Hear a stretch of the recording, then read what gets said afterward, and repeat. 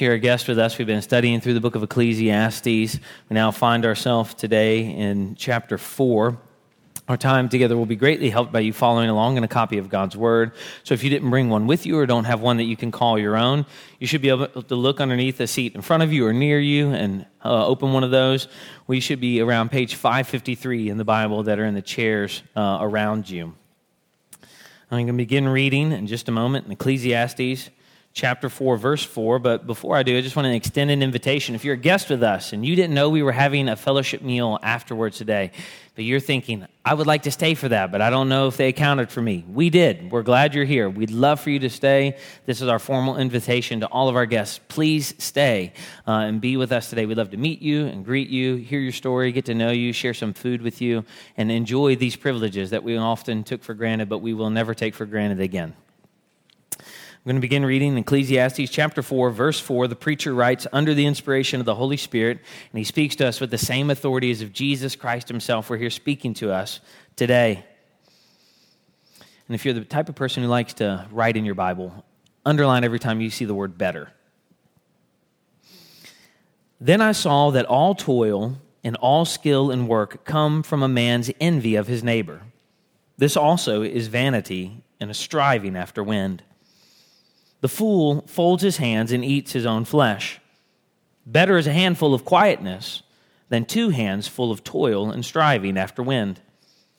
Again, I saw vanity under the sun.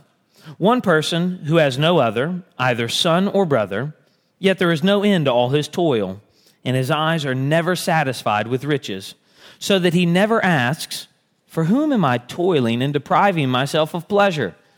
This also is vanity and an unhappy business. 2 are better than 1, because they have a good reward for their toil. For if they fall, one will lift up his fellow, but woe to him who is alone when he falls, and has not another to lift him up. Again, if 2 lie together, they keep warm, but how can one keep warm alone? And though a man might prevail against one who is alone, 2 will withstand him. A 3-fold cord is not quickly broken. Better was a poor and wise youth than an old and foolish king who no longer knew how to take advice.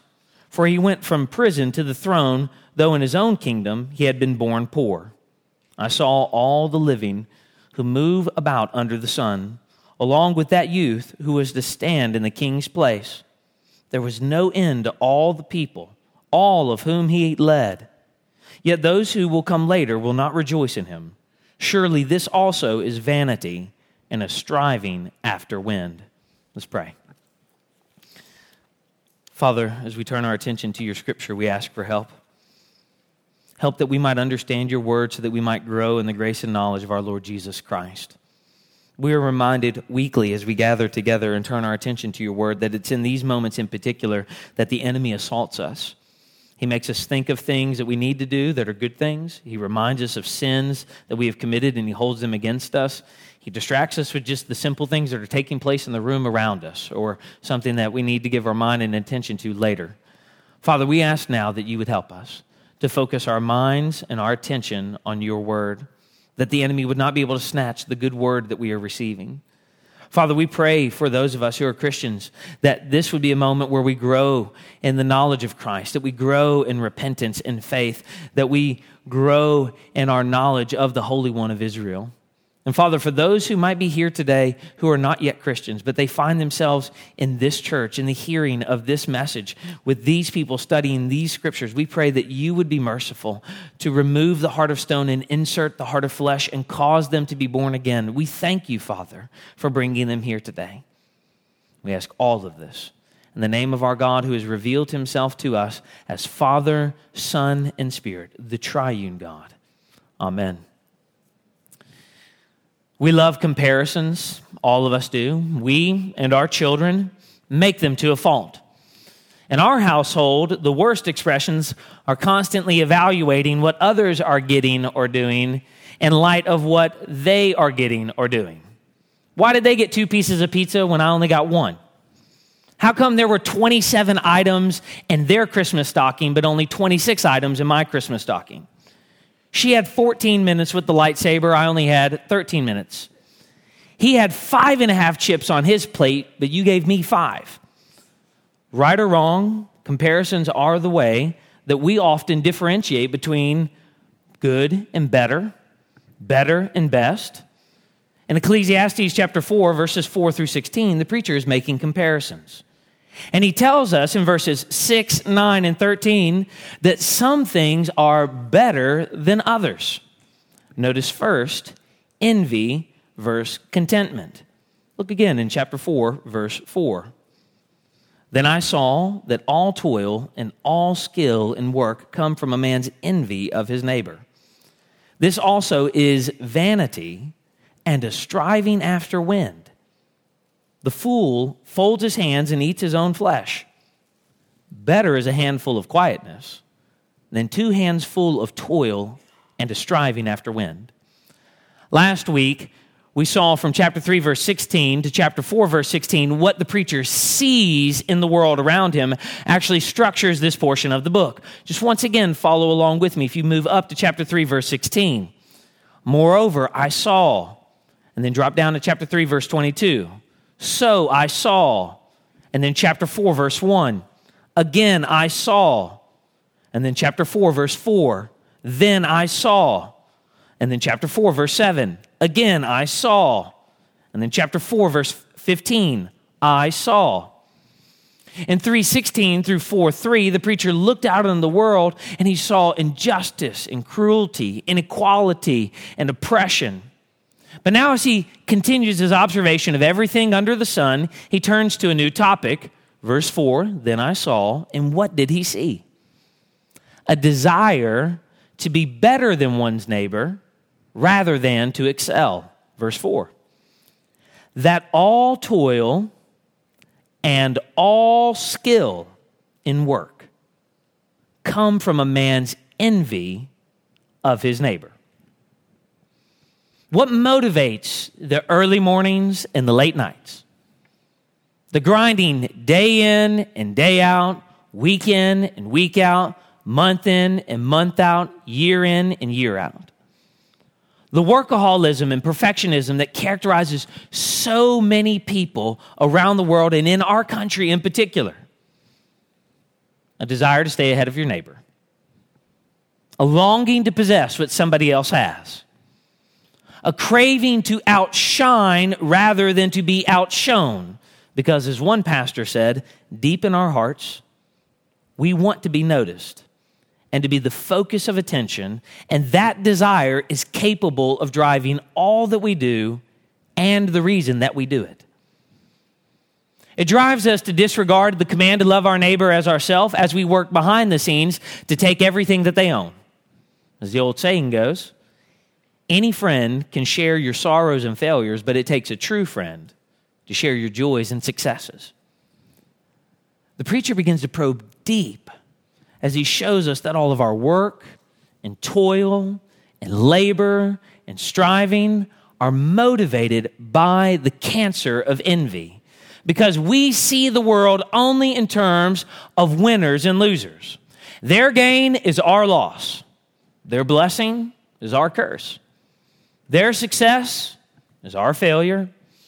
Their open door is our closed door. So we pine to excel, to be better than our neighbor. The preacher is not saying that the desire to excel is unhealthy.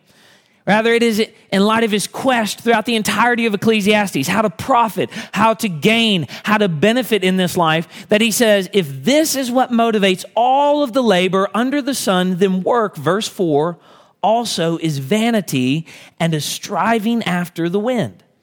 Now, undoubtedly, even reading this and speaking about this for just even a few moments causes us to begin to think, is this really true of all work and all skill? Can't I just love my job and what I do?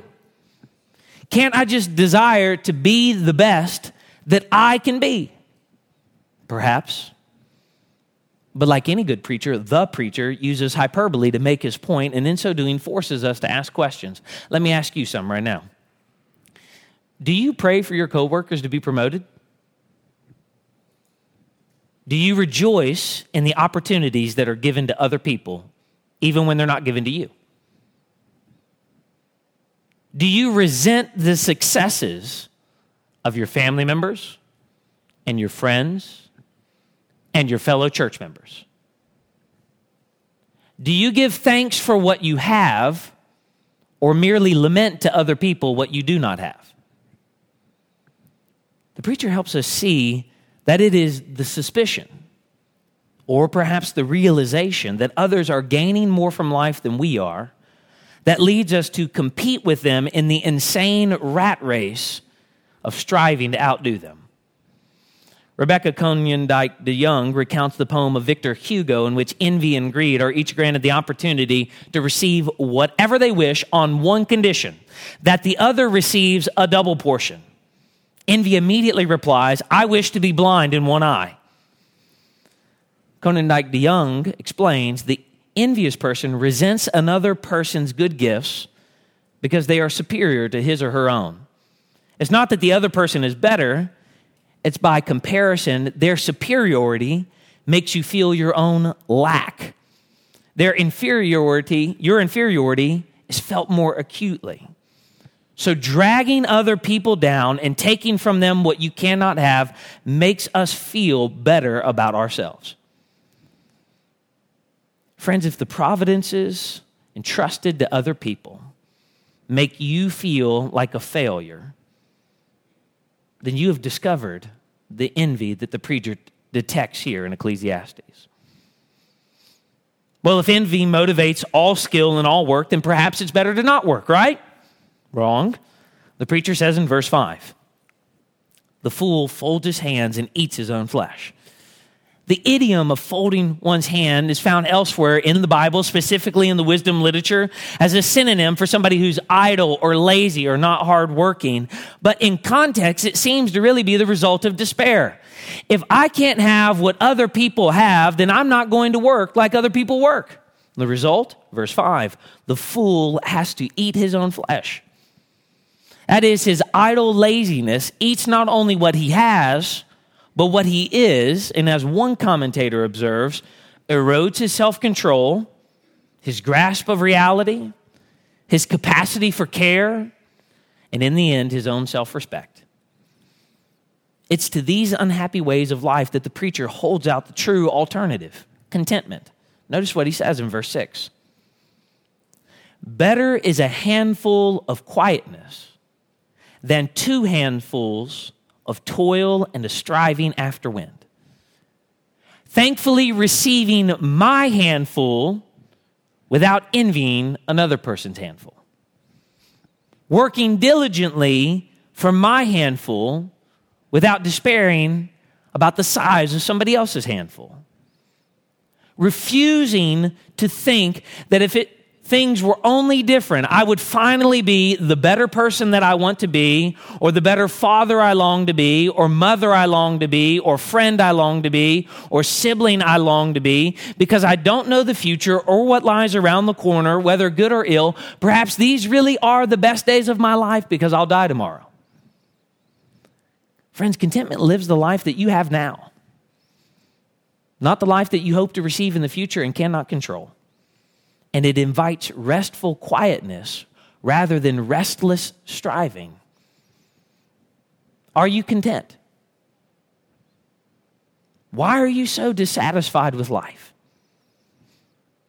Would you be completely satisfied if the thing that you feel you most long to possess right now, whatever it is, was yours forever? You would never be discontent again. The preacher helps us see that there is a freedom in not holding out for a better offer from life, but being content with the handful that we have. But the world tells us that will never fill us up. And in the insane rat race, what we need is 2 handfuls. Envy versus contentment. Notice second, isolation versus community. Look in verse 7. "Again, I saw vanity under the sun. One person who has no other, either son or brother, yet there is no end to all his toil, and his eyes are never satisfied with riches, so that he never asks, 'For whom am I toiling and depriving myself of pleasure?' This also is vanity and an unhappy business. Once again, the preacher shifts his focus as he looks out on life's landscape in verse 7. Again, I saw. And what does he see now? A person who is altogether alone. No spouse, no son, no sibling, no family, no friend, no one. And what does this person do with their independence? They labor unencumbered. Verse 8. There is no end to all his toil. There is just simply no telling how many hours this person puts in at the office each week. 50, 60, 70, more. There is no end to all his toil. Sending emails before work and leaving after hours and working on the weekends, there is no end to all his toil. There is no illusion of work-life balance for this person. No days off, no holidays, no vacation. There is no end to all his toil. But that's okay, right? Because he's accumulated wealth and he's achieved status and he's received the respect of his colleagues and coworkers. He's acquired possessions for himself and he's made it to the very top. Sleepless nights and obsessing over reports paid off after all. So verse 8, why is he never satisfied with the riches he has earned? Brothers and sisters, the world has trained us and catechized us to believe that we are what we produce. That wealth and riches and popularity and fame, the status and pleasure, that work and accomplishments will eventually bring us the happiness that we all long to experience and the wholeness that we all want to feel and the fulfillment that we desperately long for in our lives. Some of us throw ourselves into it because there is this gaping hole in our hearts. We long for something to finally satisfy us. So we strive and we work and we labor so that we can obtain and finally believe that we matter. The preacher of Ecclesiastes sees that this is false. That this is a vanity under the sun. That the pursuit of wealth and possessions and merit and the praise of others will never satisfy. On the contrary, verse 8, this is an unhappy business that isolates and alienates. This man, verse 8, never asks, for whom am I toiling and depriving myself of pleasure? It feels purposeful. It looks meaningful. And I can tell you what you all already know to be true. It will be applauded by everybody as hard work and diligence. That's somebody who has their life together. But this picture of a lonely, pointless, busy person reveals that even with a spouse or a son, a family member or a friend, this man would have no time for them because he is convinced that all his toiling is for their benefit, although his heart is elsewhere and devoted and wedded to his projects. When I was hired to work in an office environment during graduate school, I knew very clearly that my hours were 9 to 5, but I also knew that there was an unspoken approval of emails time-stamped before and after office hours. An approval that I desperately wanted because I so desperately wanted to succeed, whatever that meant, and I still don't know, and belong among whom I'm still not sure.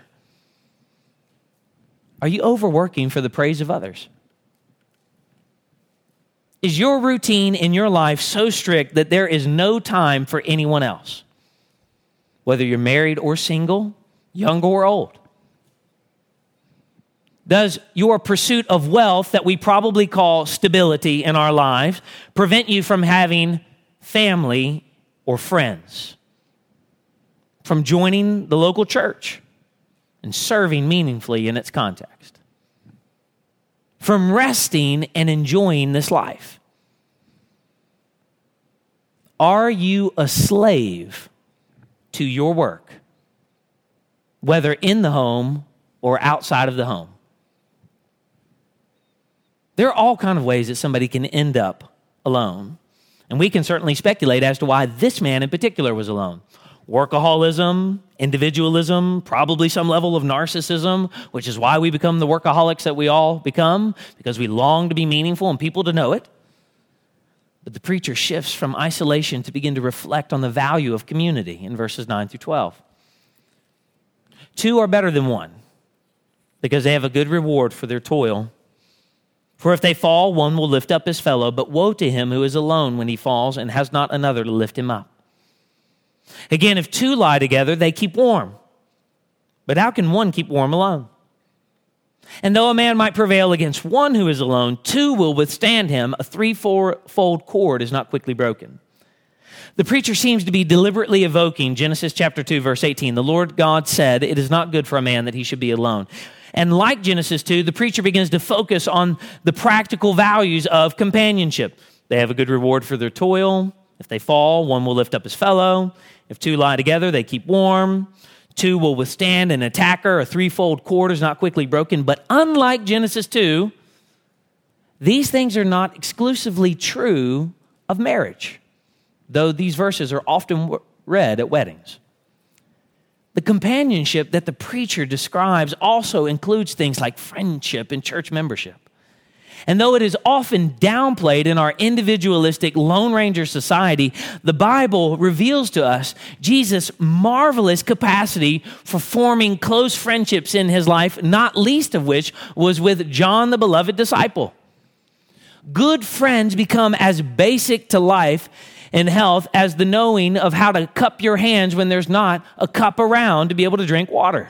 So, as one author suggested, the most self-loving action any of us can perform in a lifetime is learning how to develop and sustain close friendships. But where are those friendships to be forged for the Christian? Especially when I know what is true for so many of you is true of so many people that we all meet. Though you are around people right now, you are very lonely. Friends, the place that you are to make friends is the local church. Brothers and sisters, and I'm here to tell you that your closest friends in this life should be other Christian people, and I'm going to suggest Christian people who are members of your local church. Those are the people who see you, Lord willing, more than just week in and week out. Those are the people who know how you came to faith in Christ. Those are the people that you are serving with in the context of Christian ministry. Those are the people that you are to minister to as a part of the body of Christ. Those are the people in particular that you have a responsibility for.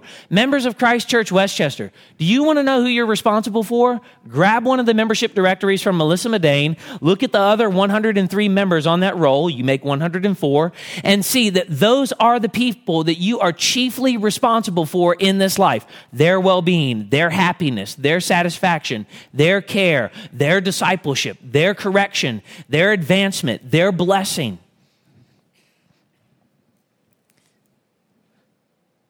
We see this is to happen in the context of a congregation, and when you join the church, what you're actually doing is you're adding your cord to our fellowship so that by God's grace it's not easily broken.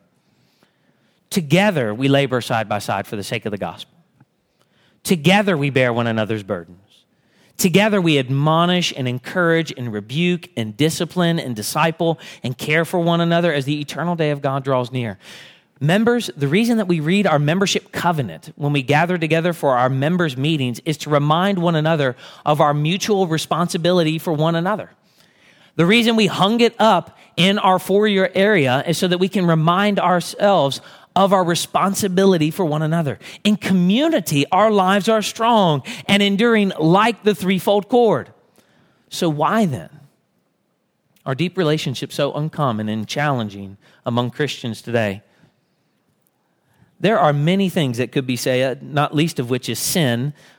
I believe busyness is one of them, a problem Drew Hunter addresses very well in his book called Made for Friendship, so well that I'm going to read you an extensive quote. Busyness crowds out friendship from our lives. When I asked a fellow church member if he had any close relationships, he said, "I'm too busy for friends." Between work and family, he didn't think he had any space left.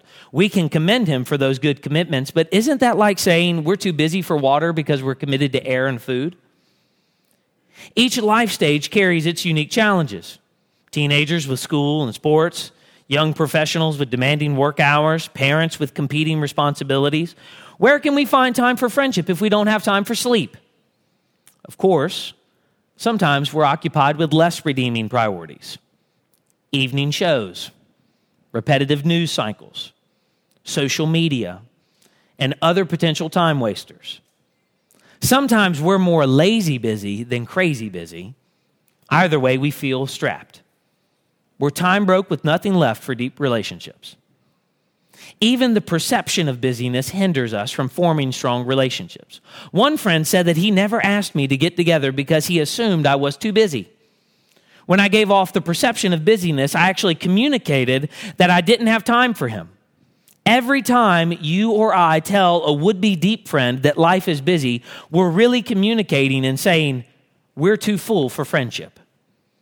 Nothing says no chance we'll ever be friends like, let's get together, how about next month?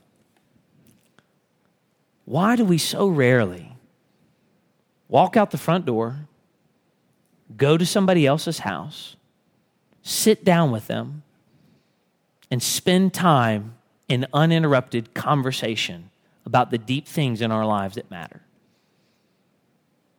Why is it that you can find people who love one another, traveling on vacation together, ignoring one another while they're enjoying the most wonderful moments of their lives together?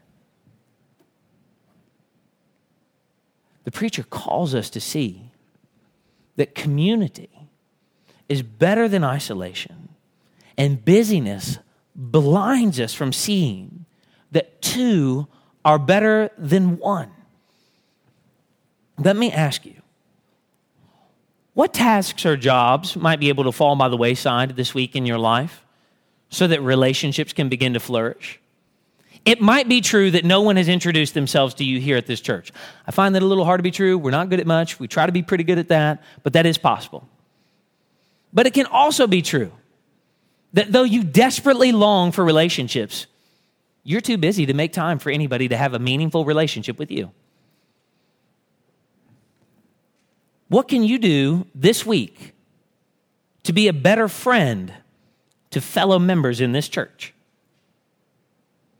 No matter how difficult or how impossible it might seem to do, it is necessary because you were made for friendship.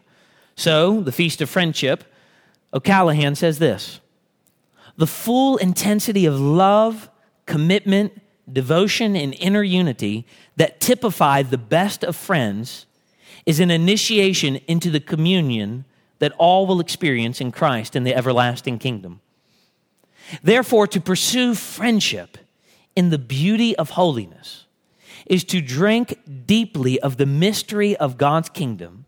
And in that kingdom, God generously gives us his friends as our own when we become his friend. So the question for all of us is, how do we become a friend of God? We become a friend of God by repentance from sin and faith in Jesus Christ. When we repent of our sins and place our trust in Jesus, we become friends of God instead of enemies of God. But how do we know that we actually have done it right?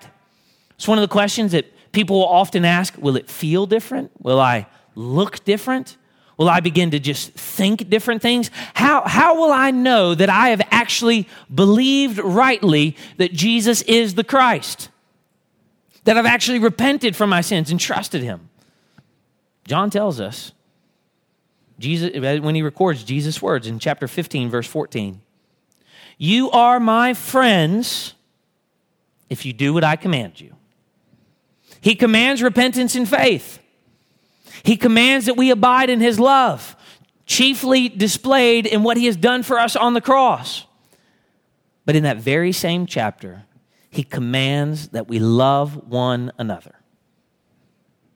That's how you will know that you are Jesus' disciple, that you have repented and trusted in his substitutionary work of the cross, that you are obeying his commandments. It is impossible to come to the Bible and see what Jesus reveals and say, I know he says that, I reject that, but I'm still a Christian. If that's you, you're not a Christian.